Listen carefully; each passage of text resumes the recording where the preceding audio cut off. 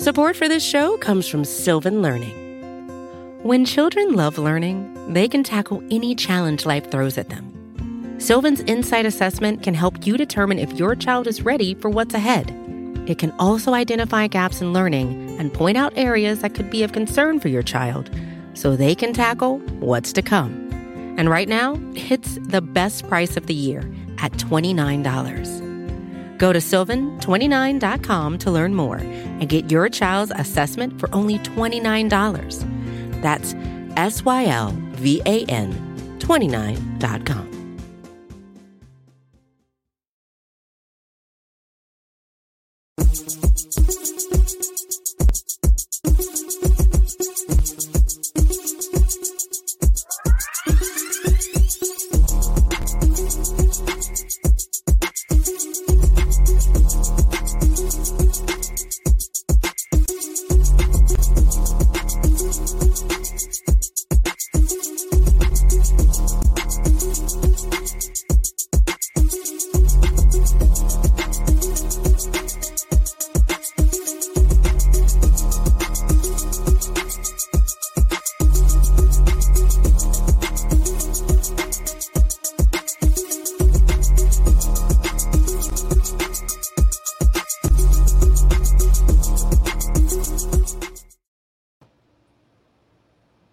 What's up, everybody? Happy Friday to you all. Coming at you with another episode of the Orange and Black Insider Bengals podcast with a little bit of some news headlines, and then we're going to be answering some questions. So got to get your questions in there. We're already seeing some come our way via email, call, text, live chat, all that good stuff. We'll tell you how to submit those in just a second. I'm Anthony Cosenza, joined as always by my guy, John. John, long time no see, buddy. How you doing? Very long time. It feels like hours, maybe even minutes. I don't know. It's been a while. Yeah, and we're also joined by the architect behind that great new video intro and outro that we have for the show there, Jason Garrison, co-host of the 3 and Out podcast, another show of theirs coming out this weekend for you. Jason, what's good, my man? Architect, thanks. No, I'm good, man. How are you guys? Good. It's Friday. Exactly. I was in the middle of doing a lot of different work things. I'm actually putting together a bike rack for my garage and my kids' equipment, so that thing's fighting me, and I'm having a hard time with it. So this was a nice little respite here to talk about some Bengals, talk about some headlines. We're going to breeze through a couple of major headlines that we'll talk about, and then we'll get to some listener questions. Some of these headlines might actually beg some questions that we'll be discussing anyway. To get those questions in, 949-542-6241, call or text. And then, of course, live chats on YouTube, Cincy Jungle's Facebook page, on Twitter. You can also email us, theobinsider@gmail.com, and we will get to as many as possible. Super chats. Not only will those super chats be donated to JDRF on behalf of Orlando Brown's charitable endeavor that he's got going with them, but those will get priority if you do a YouTube super chat, and that donation will be shot over there for that. All right, well, let's kind of start with this thing, and I wanted to start here because as if we haven't talked about this topic enough this off season, but a little bit of Joe Mixon, and I bring this up because Zach Taylor recently brought up his future, and bless you to whoever that is in the background there. There's Joe. He comments on Joe Mixon's status, obviously talking about how he likes Joe Mixon and figures him being in the plans long term with the Cincinnati Bengals. But also, this kind of comes on the heels of some interesting,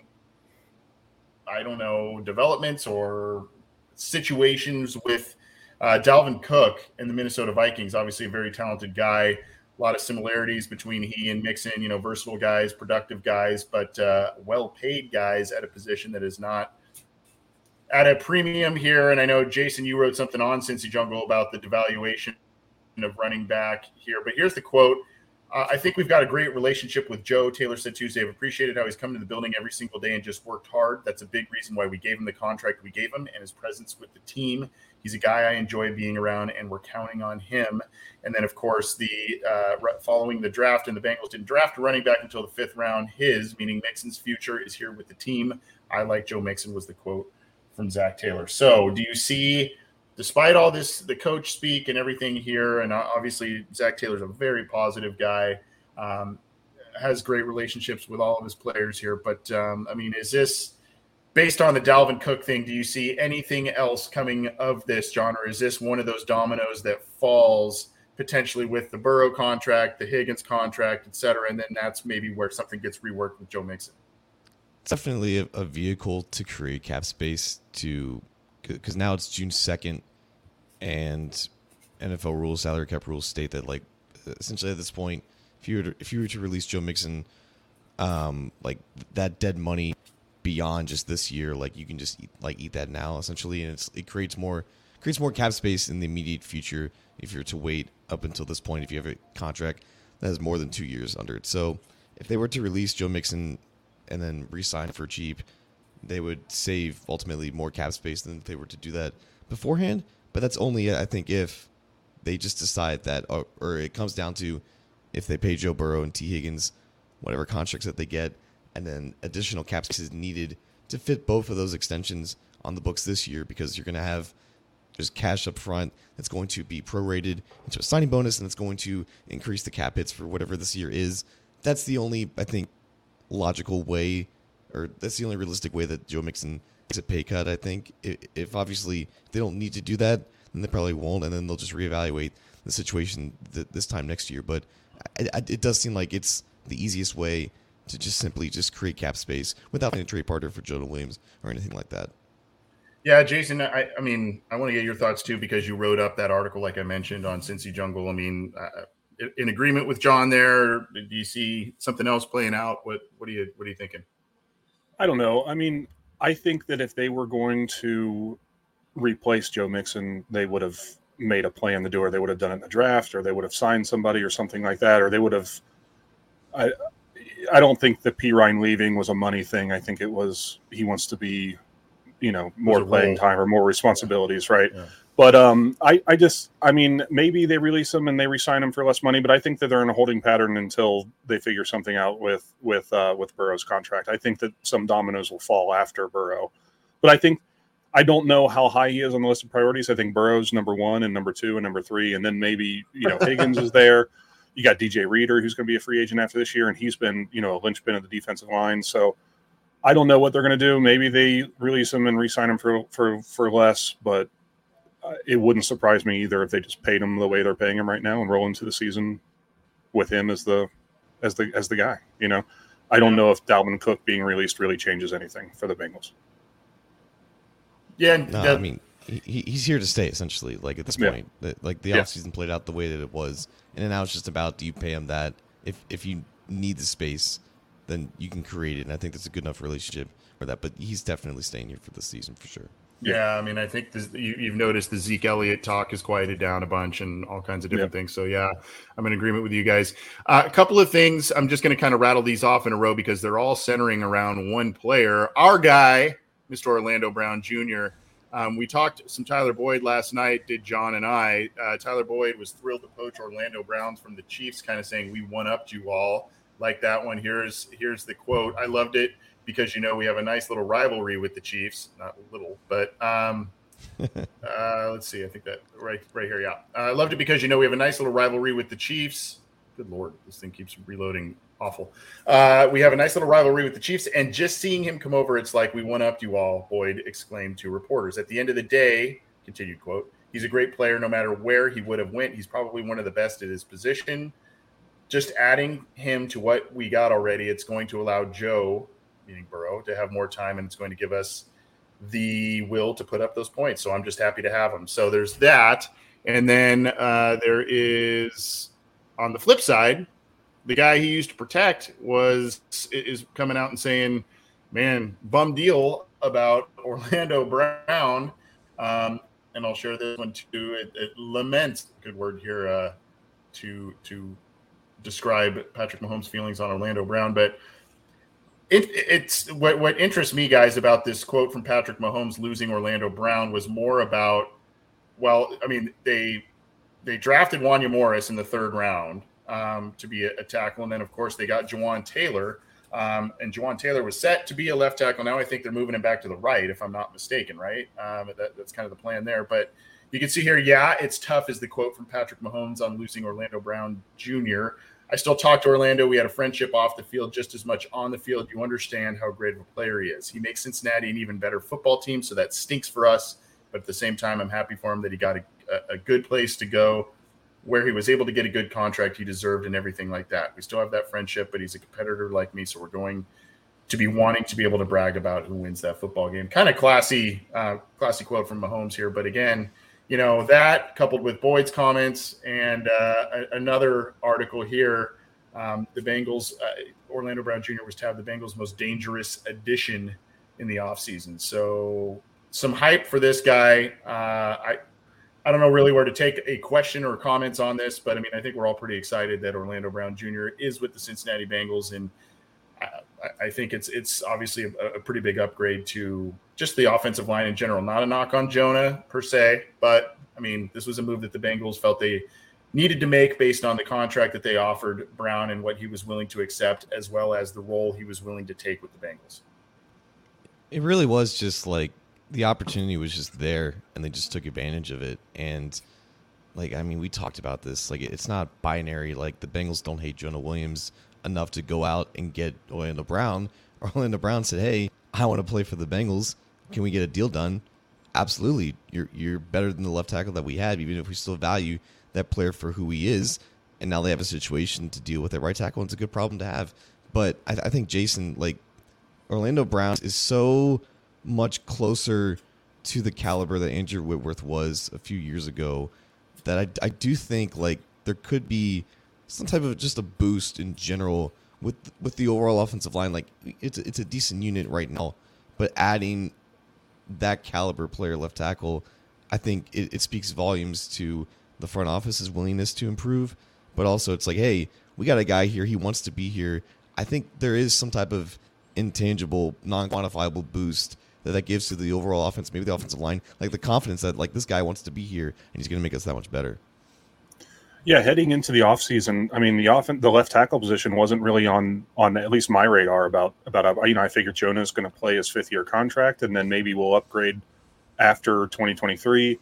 And I thought, right tackle is going to be the position because La'el Collins is going to be coming back from injury. What are they going to do? Are they going to draft a right tackle? And then they went out and they got Orlando Brown, who I think is the best left tackle on the team since Whitworth. This is going to be the best offensive line they've had, that Joe Burrow's ever had, and at least in the NFL, and the best offensive line the Bengals have had since the 15-16 seasons. But yeah, and it's a good problem to have. Like John said, it's a good problem to have at right tackle. Is you have who's going to play? Is it going to be Jonah? Is it going to be La'el Collins going to be healthy and come back and grab that spot? Is Jackson Carman's competing?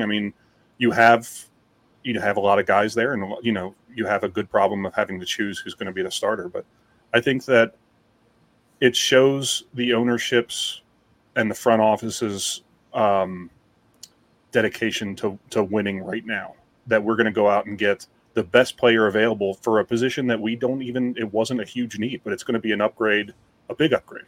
So it's going to be great. I'm excited about it. Well, we're going to move on here to Joe Burrow contract. Duke Tobin was recently on the Pat McAfee show.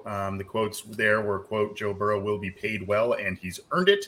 He's great to work with, and we know we'll get a deal worked out." So, again, it's not a matter of if, it's a matter of when. And I still go back to when the Bengals drafted him and how people were telling him, don't come to Cincinnati, hold out and demand a trade. And, Cincinnati will botch him and they won't be able to sign him to another deal. And here we are, their de facto GM, Duke Tobin, coming on, a major program saying, we're getting this done. And we're going to pay him top dollar. It's kind of let's just keep shattering all these preconceived notions that were created and people are still clinging to from 1998. But aside from that, there was an interesting, I think it was from Mike Florio of Pro Football Talk, who presented the topic of because again of Cincinnati and, money situations and all kinds of different things. But here's an article on Cincy Jungle about it. And this is a question, and this is kind of going to segue, I think, into grabbing more of the questions that we're receiving from listeners here. But this article here proposes that could Joe Burrow's contract extension be a percentage of the salary cap, and how the inner workings would be there. And again, it is from Mike Florio. Quote, one of these guys is going to get a deal that pays him the percentage of the salary cap, and that's fair. That's the way to do it. We talk about leaving enough money aside for the rest of the team. If anybody's going to do it, it's going to be Joe Burrow. And if any owner is going to do it, it's going to be Mike Brown. I still feel like this is kind of like a backhanded complimented. I still look at this and I'm like, that's not really, it's under the guise of innovation and innovative thinking and all this kind of stuff. And then it's like, it's like, if anybody's going to do it, it's going to be Mike Brown. It comes off just anyway. He's been that contrarian that does things the league doesn't want him to do. Well, there you go right there. Not so much veiled. And then of course it is an interesting concept though. And I guess it provides salary cap flexibility for a team like the Bengals. If you were to build something like this, it's a creative idea, and it would provide some flexibility potentially as you work on deals for T. Higgins, Logan Wilson, Jamar Chase down the road. Yeah, I mean, if they were to do this where they said, every year the salary cap goes up, so every year your cut of the pie is going to get a little bit larger. If they were to do it that way, I'd be excited about it. I'm not expecting it. I'm expecting Joe Burrow to sign a typical, like something, whatever higher than Jalen Hurts and higher than Lamar Jackson, and just sign a typical, 4 or 5 year deal that's going to make him the highest paid player in the NFL for now. But if they said that we're going to sign them to 20%, 22%, whatever of the salary cap, I'd be totally for it. It'd make things easier for them to keep a team around him, but I'm just not expecting it. Yeah, it's the whole thing is extremely teamly, and that's why it's under like like Mike Brown would want to do that, because of course he would. Like, there's a reason why no one does this. There's a reason why no quarterbacks have, or any player has ever agreed to a deal of the percentage of the cap, because yes, it's assumed that the cap goes up. That's not always the case, as we saw in 2020, 2021. Obviously, there was a pandemic, but you don't know how much the cap is going to go up every single year. There are projections that I think over the cap does and things like that. But whenever there's added, there's a variable in there that you can't predict and you can't expect, you can't know for sure, that just leaves more to be desired at the negotiating table for the player who's signing it.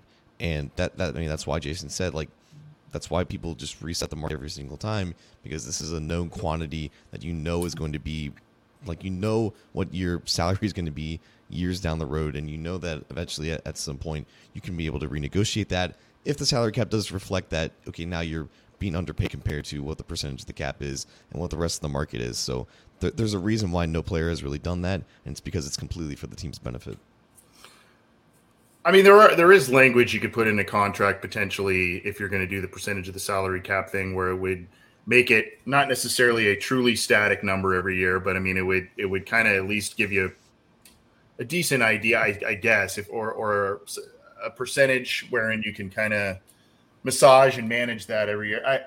I agree, though it is maybe a bit too fluid, and quite honestly, I don't want this to come off as a veiled insult or anything like that. I actually disagree with Florio about Mike Brown being that guy to do it. I actually feel like he would not be the first guy to do it. He would probably want to see another owner potentially do it and structure it a certain way, see how it works out, and then Mike Brown and Katie Blackburn and the rest of the gang there would probably say, okay, this is how it has worked for this player. How can we structure it where it's beneficial to us then, and move forward that way? So, I mean, I think it's a creative idea. I think there probably will be someone that, and it may be one of the quote unquote smaller market teams or whatever that has to do this to lure maybe a big player to them. But, I don't see the Bengals maybe being the champions or front runners, and I don't mean that insulting. I think they would probably prefer, just from what I've seen and experienced in my time covering them, watching them and seeing how they operate, I think they would be a little bit more comfortable hanging back and watching another team do it first, see how it works out, and if it's something that they feel is palatable, then they would kind of put their own spin on it, their own tweak on it. That's just my 2 cents in being around this team and seeing how they operate as long as I have.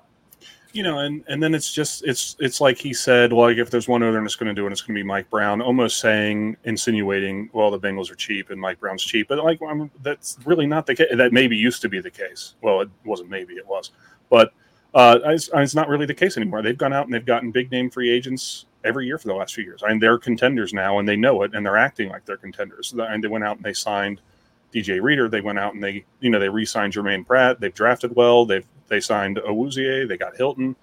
And they've done a good job. So spending money at important positions, cornerback, defensive line, and then not spending the money on positions that they don't value as much, like tight end. So I don't see it as like, well, Mike Brown will do it because he's cheap. I don't think that they are cheap. I think that they're just maybe smart.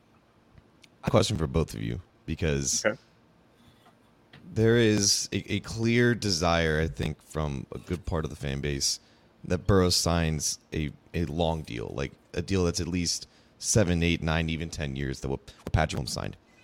And we don't see that often is because a player doesn't want to get locked into a deal that long, so long that he can't renegotiate, he can't re-up in time before the market resets in time. So what if Burrow were to sign, let's say, a 7-year deal? So he would be under contract for the next 8 years because he's got the 5th-year option. But the Bengals would offer him anywhere in the range between like 60 and 65 million per year, which is way above what the market rate is. But that might be the only way to entice Burrow to take a deal that large, considering like, okay, you're going to be under contract for a long time, but it's going to take a while for the rest of the market to catch up to what this rate is. Would you guys be down a deal like that? I would be, just because I want him. I want to be able to sleep at night knowing that my Joe Burrow jersey is going to be used for a long time. I mean, I don't think he's going anywhere. It doesn't matter. They're going to re-sign him. He's worth whatever he asks for. But if they pay him $65 million a year for the next 7 years, and it's such a huge leap, the quarterback contracts are going to get there eventually. It doesn't matter, So if he signs a 4-year deal and then signs a ridiculously high deal 4 years later, it's probably saving them money in the long run to do it that way. But I'd be totally down for it. Absolutely. I mean, he's going to get what they're going to give him a lot of money, and they're going to give him. I mean, I don't want to just say they're going to give him what he wants, because I don't know if that's the full truth or the full picture. But I mean, more or less, he's going to get what he wants, and and then maybe then some. And so I say that and saying I'm fine with it, because if that's what it takes, that's what it takes, right? And this is a generational. He has proven in just a short period of time that he is a generational talent at quarterback. So you have to hang on to a player like that. And if it costs that much, if it takes that long of a contract, whatever it takes, you do it. Again, though, we go back to now we're talking about exorbitant figures that are well beyond kind of what some of the people have predicted in, maybe the 50 million range, the 55 million range, all that kind of stuff per year. We're talking about way beyond that now. And while we're saying, the Bengals are working on trying to keep Higgins and Chase, when you're talking about average annual value going up potentially upwards of 10 million or so more a year than maybe what we're thinking or predicting at this point in time, now you're having a different conversation maybe about keeping the band together, right? And so that may become more difficult. That being said, again, you do the deal. You make the deal. It's the most important position on your team, especially when you have the dude, the guy. You got to pay. You got to do it. But when we're talking, I just throw that out there. When we're talking about an AAV well beyond what we're predicting at this point, then all of a sudden you're talking about, well, maybe it's Logan Wilson that doesn't get the deal. Maybe it's one of the receivers that doesn't get the deal. Who knows? But maybe they still find a way to do it. I mean, I'll have egg on my face about it. But, I think they are still going to work to get all of those deals done. I just think it presents a different conversation when we're talking about much higher numbers per year than what we've been kind of kicking around or what we're thinking about at this point in time. Yeah, and the whole argument with length is that the longer the deal is, the further down you can push the money that matters, right? Yeah, of course. So like a $60 million per year deal, like that will probably feature like year 6 and year 7 salaries of like 80 to 90 million at that point, which percentage of the cap at that point might be around the same what it is with like 40 to 50 million right now. So I think the longer it is, the more likely you can keep the band together, which is why I think people want that length. I'm just saying that the concession to that might just be they just might screw up the market for everyone else, which may not be a bad thing if you're talking about, other quarterback deals down the road. Support for this show comes from Sylvan Learning. As a parent, you want your child to have every opportunity, but giving them the tools they need to tackle every challenge, that takes a team. Now more than ever, educational support tailored exactly to what your child needs can make all the difference. That's why parents have trusted Sylvan Learning for 45 years as the ultimate teammate in their child's educational journey, instilling in them a love for learning and a passion for reaching the next level. And Sylvan's Insight Assessment can identify gaps in learning and areas that could be of concern for your child. It's a 360-degree view into your child's learning that you can't find anywhere else, and helps ensure that your child didn't miss something in school that might put them at a disadvantage in the future. And right now, it's the best price of the year at $29. Go to sylvan29.com to learn more and get your child's assessment for only $29. That's SYLVAN 29.com. When you need mealtime inspiration, it's worth shopping Kroger, where you'll find over 30,000 mouth-watering choices that excite your inner foodie. And no matter what tasty choice you make, you'll enjoy our everyday low prices, plus extra ways to save, like digital coupons worth over $600 each week. You can also save up to $1 off per gallon at the pump with fuel points. More savings and more inspiring flavors make shopping Kroger worth it every time. Kroger, fresh for everyone. Fuel restrictions apply. Another day is here, and you're ready for it. What to wear? Check. Breakfast, lunch, and dinner? Check. Planning for what's next and how to save for it? That's where Bank of America can help. For your financial to-dos, Bank of America has experts ready to help get you closer to your goals. Get started at one of our local financial centers or 24/7 in our mobile banking app. Find a location near you at bankofamerica.com/talktous. What would you like the power to do? Mobile banking requires downloading the app and is only available for select devices. Message and data rates may apply. Bank of America NA, member FDIC. Well, we wanted to get to some headlines. We usually do a headline show throughout the week, and we just didn't really get around that, where we whip around to different Bengals stories and stuff. So we did just a few of them, tied in the Dalvin Cook thing with Joe Mixon and all kinds of different topics here. So we're going to get to your questions here. Again, call text 949-542-6241. Email the obinsider@gmail.com. Leave a question in the live chats, be it our YouTube channel, the Cincy Jungle Facebook page, or tweet one of us, and we will check it out. Obviously, the YouTube super chats take precedent, and those dollars will be donated to Orlando Brown's endeavor with Juvenile Diabetes Research Foundation, and we'll share the GoFundMe page with you on that once again before we take off the air. If I forget, guys, remind me, please. Let's go. We got a super chat right away. And what a great question here from Stuart Monty. We see him quite often in the live chats here. Thanks for a great show. Thanks for a great compliment, Stu. Appreciate that. I'm curious what you think the tone is of the offseason. I'm specifically thinking about contracts and team dynamics. I'm not in that locker room on a daily basis. I'm not in the heads of those people on a daily basis. And I guess I kind of mean this in as positive as possible. I think this offseason, if there was to be the old Marvin Lewis slogan shirts or anything, get it done. I think it's get it done. Get the deals done. Get the championship done. Get the players you need. Get it done. And I think the Bengals, unfortunately, with how the Chiefs' loss played out and all of the chatter that they received after that loss, I think they learned a hard lesson. They were having a ton of fun. They were rattling off a ton of wins in a row, big wins in the postseason at the end of the year, and they were feeling confident. And with confidence sometimes comes this exuberance and playfulness and all this kind of stuff because you're confident in yourself.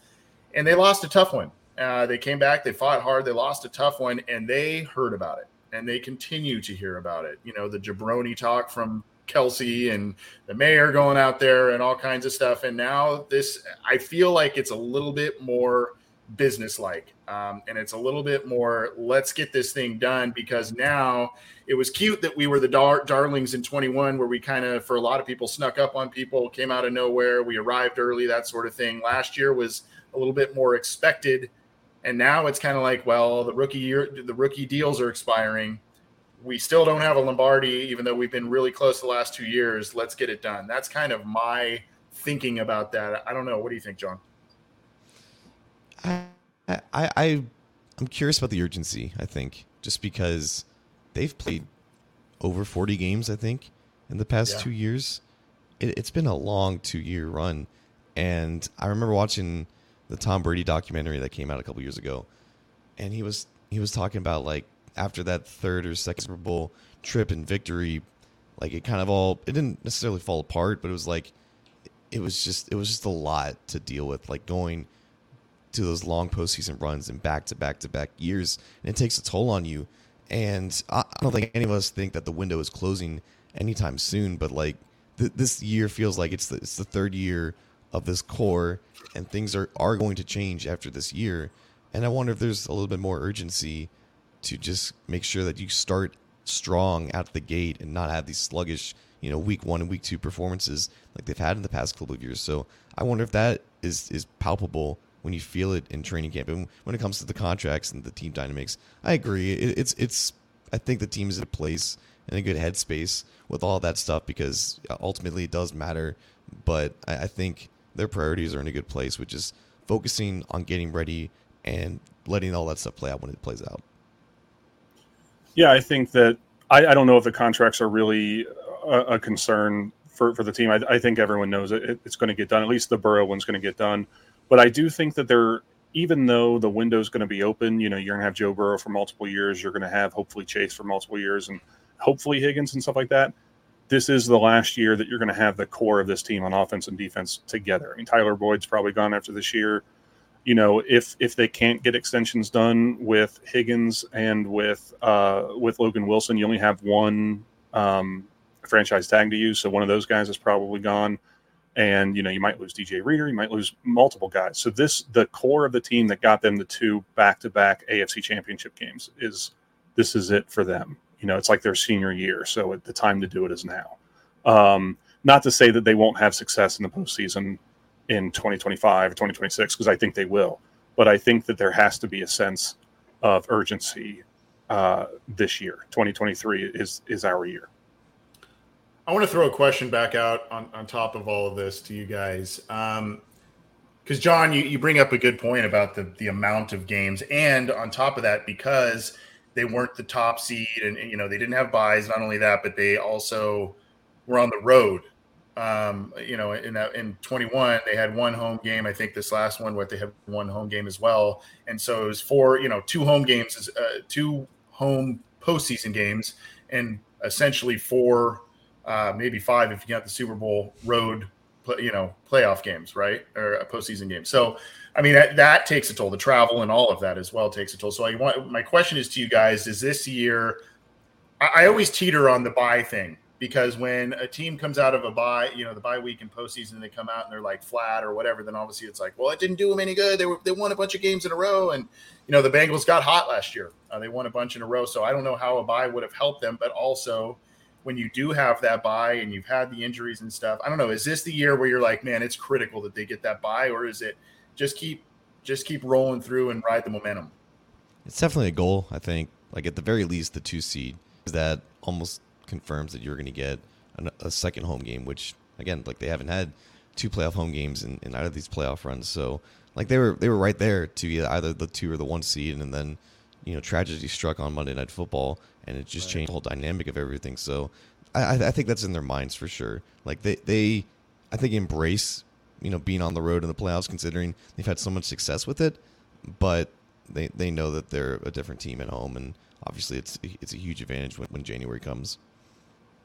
Yeah, I'd love to see. I mean, obviously, I want to see them win the division and have a home wild card game. But if I could see a first round bye with just the potential of having an AFC Championship game in Cincinnati would be incredible. I'd love to see it, and I think that's a goal. But I just take it 1 week at a time. But having multiple playoff games would be a nice change of pace to have multiple playoff games in Cincinnati this year versus having to go someone else's hostile stadium and win there. Stewart's keeping up with the generosity, so we're going to keep riding this. Like I said, the super chats are getting precedent. We have a couple of others that we want to get to, and keep feeding us. Your questions will be here just a little while longer. But Stuart, again, which player would you like to meet at a bar and have a drink with? I assume Bengals player, not just a player around the league. Man, that is a really, really good question. Thankfully, John and I and Jason, I know you spoke with Mohamed Sanu recently and a couple of other players too. John and I have spoken, via this stuff, and we've had a lot of great impressions. Orlando Brown seems like he's a hell of a nice guy. T. Higgins seems like a really awesome guy too, from when we talked to him. I would say though, the guy who seems, if we're talking about sit at a bar, talk football, have a drink, drinks multiple, I'm kind of leaning Ted Karras. I know our guy Drew Garrison spoke to him, and he just seems like just a fun dude, and that just to me seems like that's the guy that I would want to plant my butt on a bar stool and talk ball and have a beer with. You stole my guy. I was going to say Ted Karras, but yeah, that's why I go first, Jason. So. Yeah, I know. But yeah, watching him play, but watching, personality. I remember when he was first signed, he did this big YouTube video thing with the Bengals about Skyline Chili, like trying it and then like chanting Who Dey, and he just seems like an awesome, fun dude to hang out with. If I had to pick someone else because you took Ted Karras, I don't know if I could handle sitting at a bar and hanging out with Joe Burrow. I think that it might be one of those things where I'm too starstruck to speak. You know what I mean? I remember I used to work downtown Cincinnati. I was a bouncer at Cadillac Ranch, which is no longer there, and we hosted there. Yeah. When I got out of the military, I was a bouncer down there. But we had their post preseason party. The Bengals did, and Carson Palmer, all those guys came in, and they just hired the bounce staff just to keep everyone else away from them. The whole bar was shut down. They just wanted photographers and fans to stay away. And I remember Carson Palmer like walking by me, and first I was struck by how big, because I'm a big guy. I'm 6'5". He's a big dude. Yeah, he's a big guy. But I remember he said hi to me, and I didn't say hi back. I just looked at him, and he was like, "Okay," and walked right past me. And I'll never forget that. I'm pretty sure that's how I would be with Joe. He'd be like, "Hey, Jason, how you doing?" I'm like, and then that's it. So Carson's in Idaho stewing about the time that the bouncer snubbed. Yeah, him. I know. I'm sure he's never forgotten about the bouncer who didn't say hi back.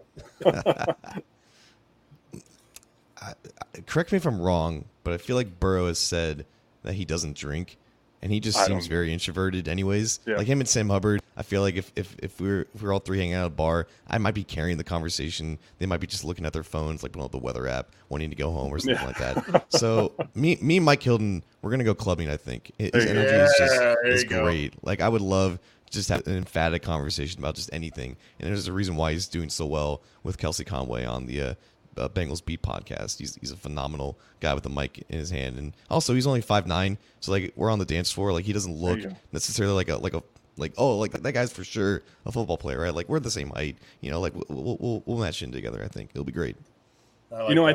I think another one would be the combination of DJ Reader and BJ Hill, because they just seem to have fun together. Yeah. I'd love to just hang out with the two of them and just watch them interact with each other. No one's touching me at the bar at all. Like no. You're safe. You're gonna be Mr. Tough Guy all night with hanging out with those two guys for sure. Yeah. No one's screwing with you there. Not to keep talking about the bar, but Justin Smith used to come in with that makes sense. John Thornton. And I just remember thinking the first time I saw him at the bar, thinking, like, I hope they don't start anything, because I will not go in there and break up that fight. It's not going to happen. I'll sit there and watch them beat up everyone in the bar, because I'm not going to help. That's hilarious. That's hilarious. I've heard some funny stories about Justin Smith, like at the Pro Bowl and stuff, bringing in blocks of the 30 blocks of beers through the hotel and all kinds of stuff in Hawaii. It's I don't know how true some of that stuff is, but that's what I've heard. I'm going to let you guys actually pick one in just a second, but we did get one from in our email here. And oh, Lordy, this was a headline, I guess, that we should have talked about. This is from Daniel, who emailed us a little while ago. Do you think Cincinnati should trade for Chase Young? There was a proposal out there. It looks like Washington is poised to move on from Chase Young. I believe they did not pick up his fifth-year option, and he is in the last year of his contract here. Had some injury issues. Was great as a rookie. I don't even like to think about the Washington game in 2020 when he was a rookie and Joe Burrow was a rookie, because we all know what happened there. But now I see this and I go, the Bengals just used a first-round pick on a defensive lineman, defensive end. I don't see the need at this point, unless it's basically a fire sale type of deal where they're just willing to not really take much to unload a player like that, and it's a completely low-risk, potentially high-reward type of situation. I mean, the talent is there with Chase Young when he is healthy. I just don't see the need right now, particularly if the asking price is high. Yeah, if it's like a first round pick or even a day 2 pick, I'm probably just with you have Murphy, you have Sam Hubbard, you have Trey Hendrickson. I think you can never have too many pass rushers, but if the asking price is too high, I wouldn't be interested. So here's the scenario: if everything goes according to plan, and you have not one, not two, but 3 guys at right tackle who you would feel comfortable with, which I don't think is likely at this point. But if that does happen, if Leal miraculously is 100%, he's ready to take on contact in August. Jackson Carman looks like he's completely transformed his body, and all the hype is real. And Jonah Williams looks pretty good, and you can't decide. And Washington needs a tackle, and you can trade 1 for 1 straight up. I would consider it for sure. Yeah, for sure. Yeah, but if they're looking for scenario. Right. Yeah. In that scenario, I'd take it and would be happy about it. But if they say, well, we want Jonah and your second round pick, and no thanks. We're good. Nah. So. Yeah. That's a good point about the right tackle, but there's still just questions that are completely not completely answered there, right? I mean, in terms of the health of Leal, when's he going to be ready? We had a question in here about, is Leal going to be? We had a text, I think it was from Dan in Tennessee, saying, what's the deal with Leal? He was working out. Is he going to be ready? I mean, I still think that's a pup situation more than likely. And then, of course, Jonah had the 2 dislocated knees and the other stuff going on with him. And then, you got Colin. I mean, it's just, there's a lot there. But if it plays out the way you said, John, where there's like, well, now there's almost too many good options to tackle here. We need to figure this out. And this opportunity presents itself, and the more that Chase Young lingers out there as a potential trade target, that value just, continues to diminish in terms of what they can receive. Maybe then that makes sense. So that's good. That's a good point. Yes, John does have his Barry White voice going on here. I wish I could say that this broadcast is brought to you by Halls or Ludens or something, but we don't. Not sponsored. There you go. I almost didn't say Ludens, and you had them right there. That's awesome. You guys see a couple that you want to get to here in the live chats, or did someone tweet at you? Yes. Or go ahead, John, if you had one. Oh, I saw a question from Matthew Belivu, I believe is how you pronounce his name. Okay. But he was asking about Jordan Battle cracking the starting lineup this year, and if that doesn't happen, he's feeling like that the Bengals should have taken like DeJuan Jones or stayed put and taken on Washington, which was a conversation back in April when the draft was happening. But I don't know, man. I feel like the fact that we didn't see Dax Hill kind of rotated in and out at safety last year when that was a potential thing that could have happened, I think it kind of tells you like what Lunar wants with the safeties. He wants continuity there. And now that you have 2 new starters instead of just 1 new starter, I think it's a fluid situation. And I think Battle only sees the field if you know that you can't keep him off it. And I don't know if you've really felt that with Dax Hill last year, but I don't know. Like I feel like Battle's going to get some playing time, but I don't think he's going to start. And it's just because of how last year played out with the fact that you have a first round backup behind Big Bell, and he didn't see the field at all until in emergency situations. It just seems very unpredictable right now. Yeah, I don't think we have any idea what we're going to see out of the safeties. I mean, Dax Hill didn't really get any meaningful playing time. He's not a rookie because he's got a year of learning Anarumo's system, but he's kind of like a rookie. We don't really know how he's going to play at free safety. And then, Nick Scott isn't in he wasn't in Anarumo's system last year, but he's got the benefit of having, he's got a full year kind of a starting at a safety position. I know he's been in the league for longer than that, but I think he's only really started for about a year. I don't know. I could see Battle rotating in and out, especially if Scott struggles, but I wouldn't expect him to start unless there's no other option. I think there's going to be a lot of rotation being done at those spots. We saw a lot of guys come out here. Let me just tell you the safety room here. You've got Michael Thomas, who I think they re-signed pretty early, Nick Scott, Yep. Dax Hill, Larry Brooks, Jordan Battle, and a guy that we just haven't talked a lot about. And I guess, I don't know if it's for good reason or there's just logical reasons why he's not talked about a lot, is Tyson Anderson. And so that's another guy with a huge athletic profile, a high athletic profile that we're not talking about a lot. So where's he going to be in the mix right now?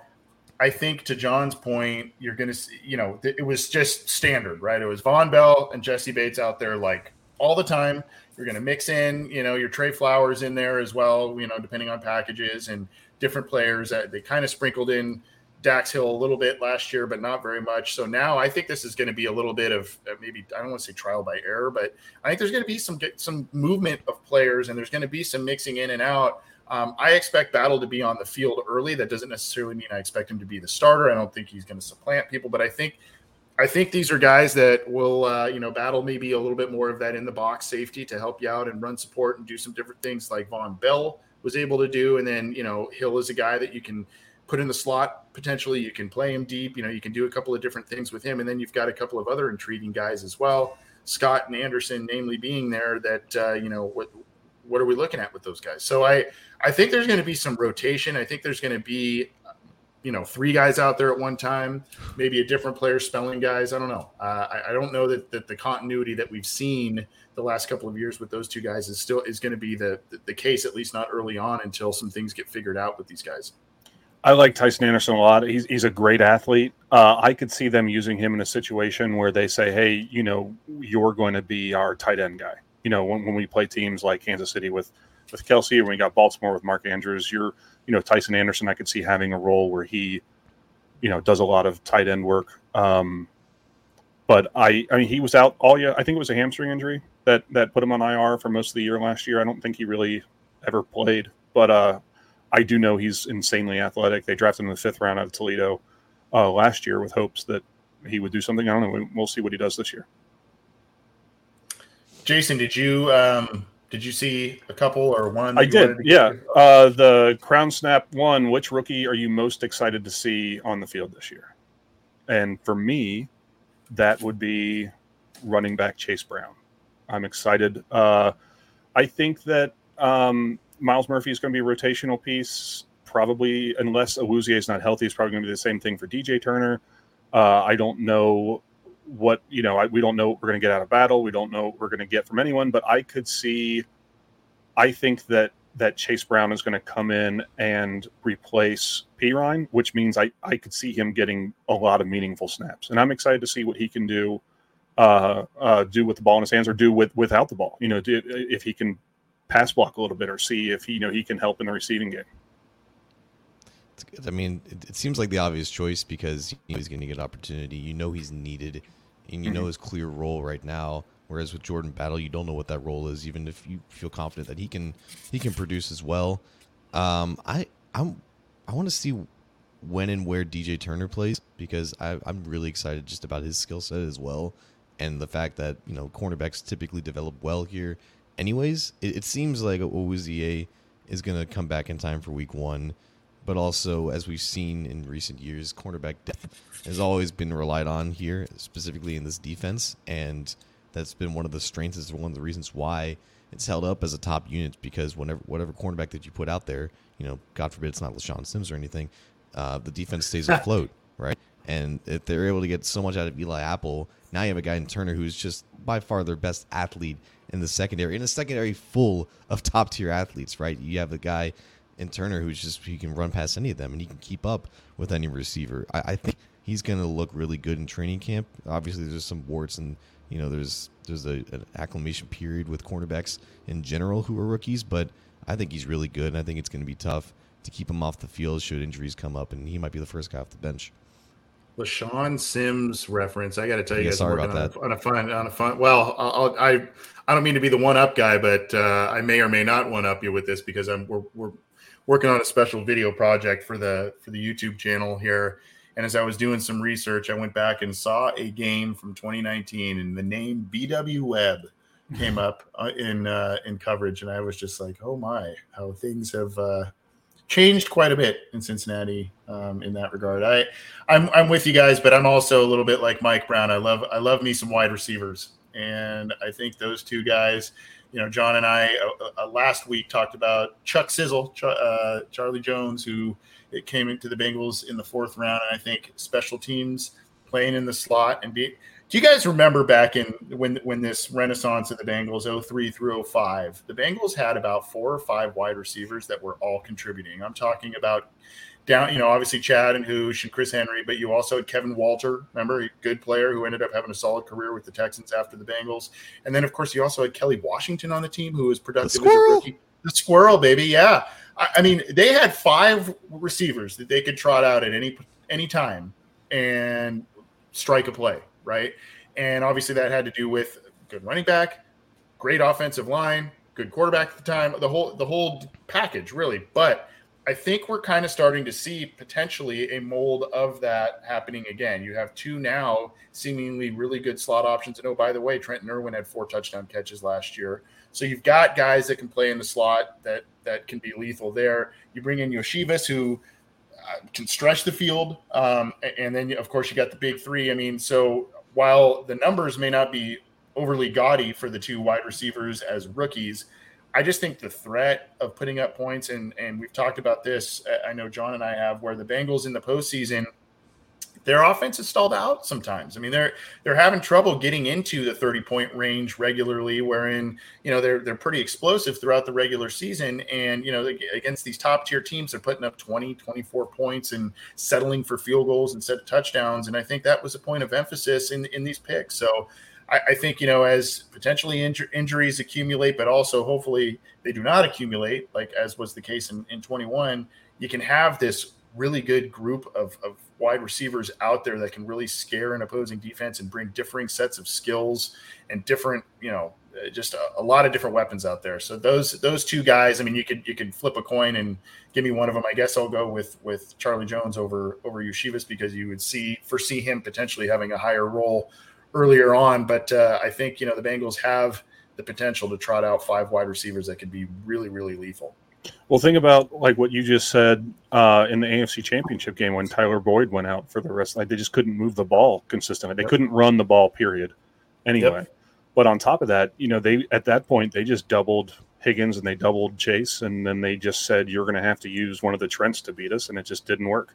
But if in that case you have Chuck Sizzle, maybe he gets that done for you. So yeah, and then another wide receiver, Andre Caldwell.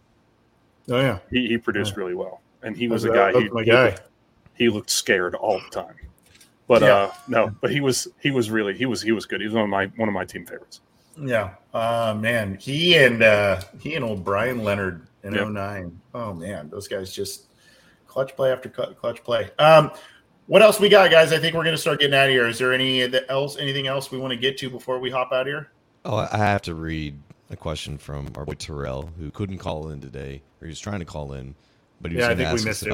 We were chattering. Sorry about that, Terrell. He was going to ask about training camp battles, and obviously there's one at right tackle that we're all aware of, but I think an underrated battle, guys, is going to be a defensive tackle, not starting, but you had basically no changes there from last year. You're expecting a lot from Zach Carter, who I think talked with at least Jesse recently. Definitely check that out at All Bengals. But I don't know. Like, Zach Carter didn't really do much for me last year, and there was a lot of growth that he needs to take as a pass rusher, just expanding his pass rushing plan. But he's going to be counted on to be that extra guy in the middle, a true defensive tackle. Like, they can slide Sam Hubbard and Miles Murphy inside all they want, but like, last year was a weird transition year for him.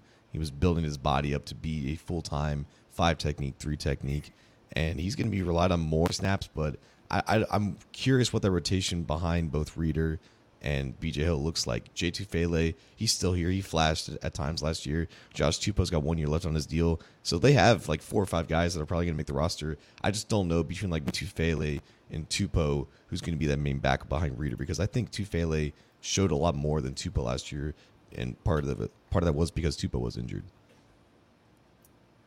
I've liked Josh Tupou for a long time. I'm a big Jay Tufele guy as well, but I agree with you, John. I think that's and the fact that the Bengals did not get an additional, pass rushing 3-tech, and I hate to sound like a broken record, and I've said it probably for the better part of a year now, but the Bengals need to have that BJ Hill, Larry Ogunjobi formula that they had in 21. They need to figure that out. It doesn't have to be, one guy along with it can be, by committee, if it takes 2-3 guys, but they need to have guys or a guy behind those two guys that can spell snaps and can use those snaps in an effective way, getting after the quarterback, getting tackles for loss, that sort of thing.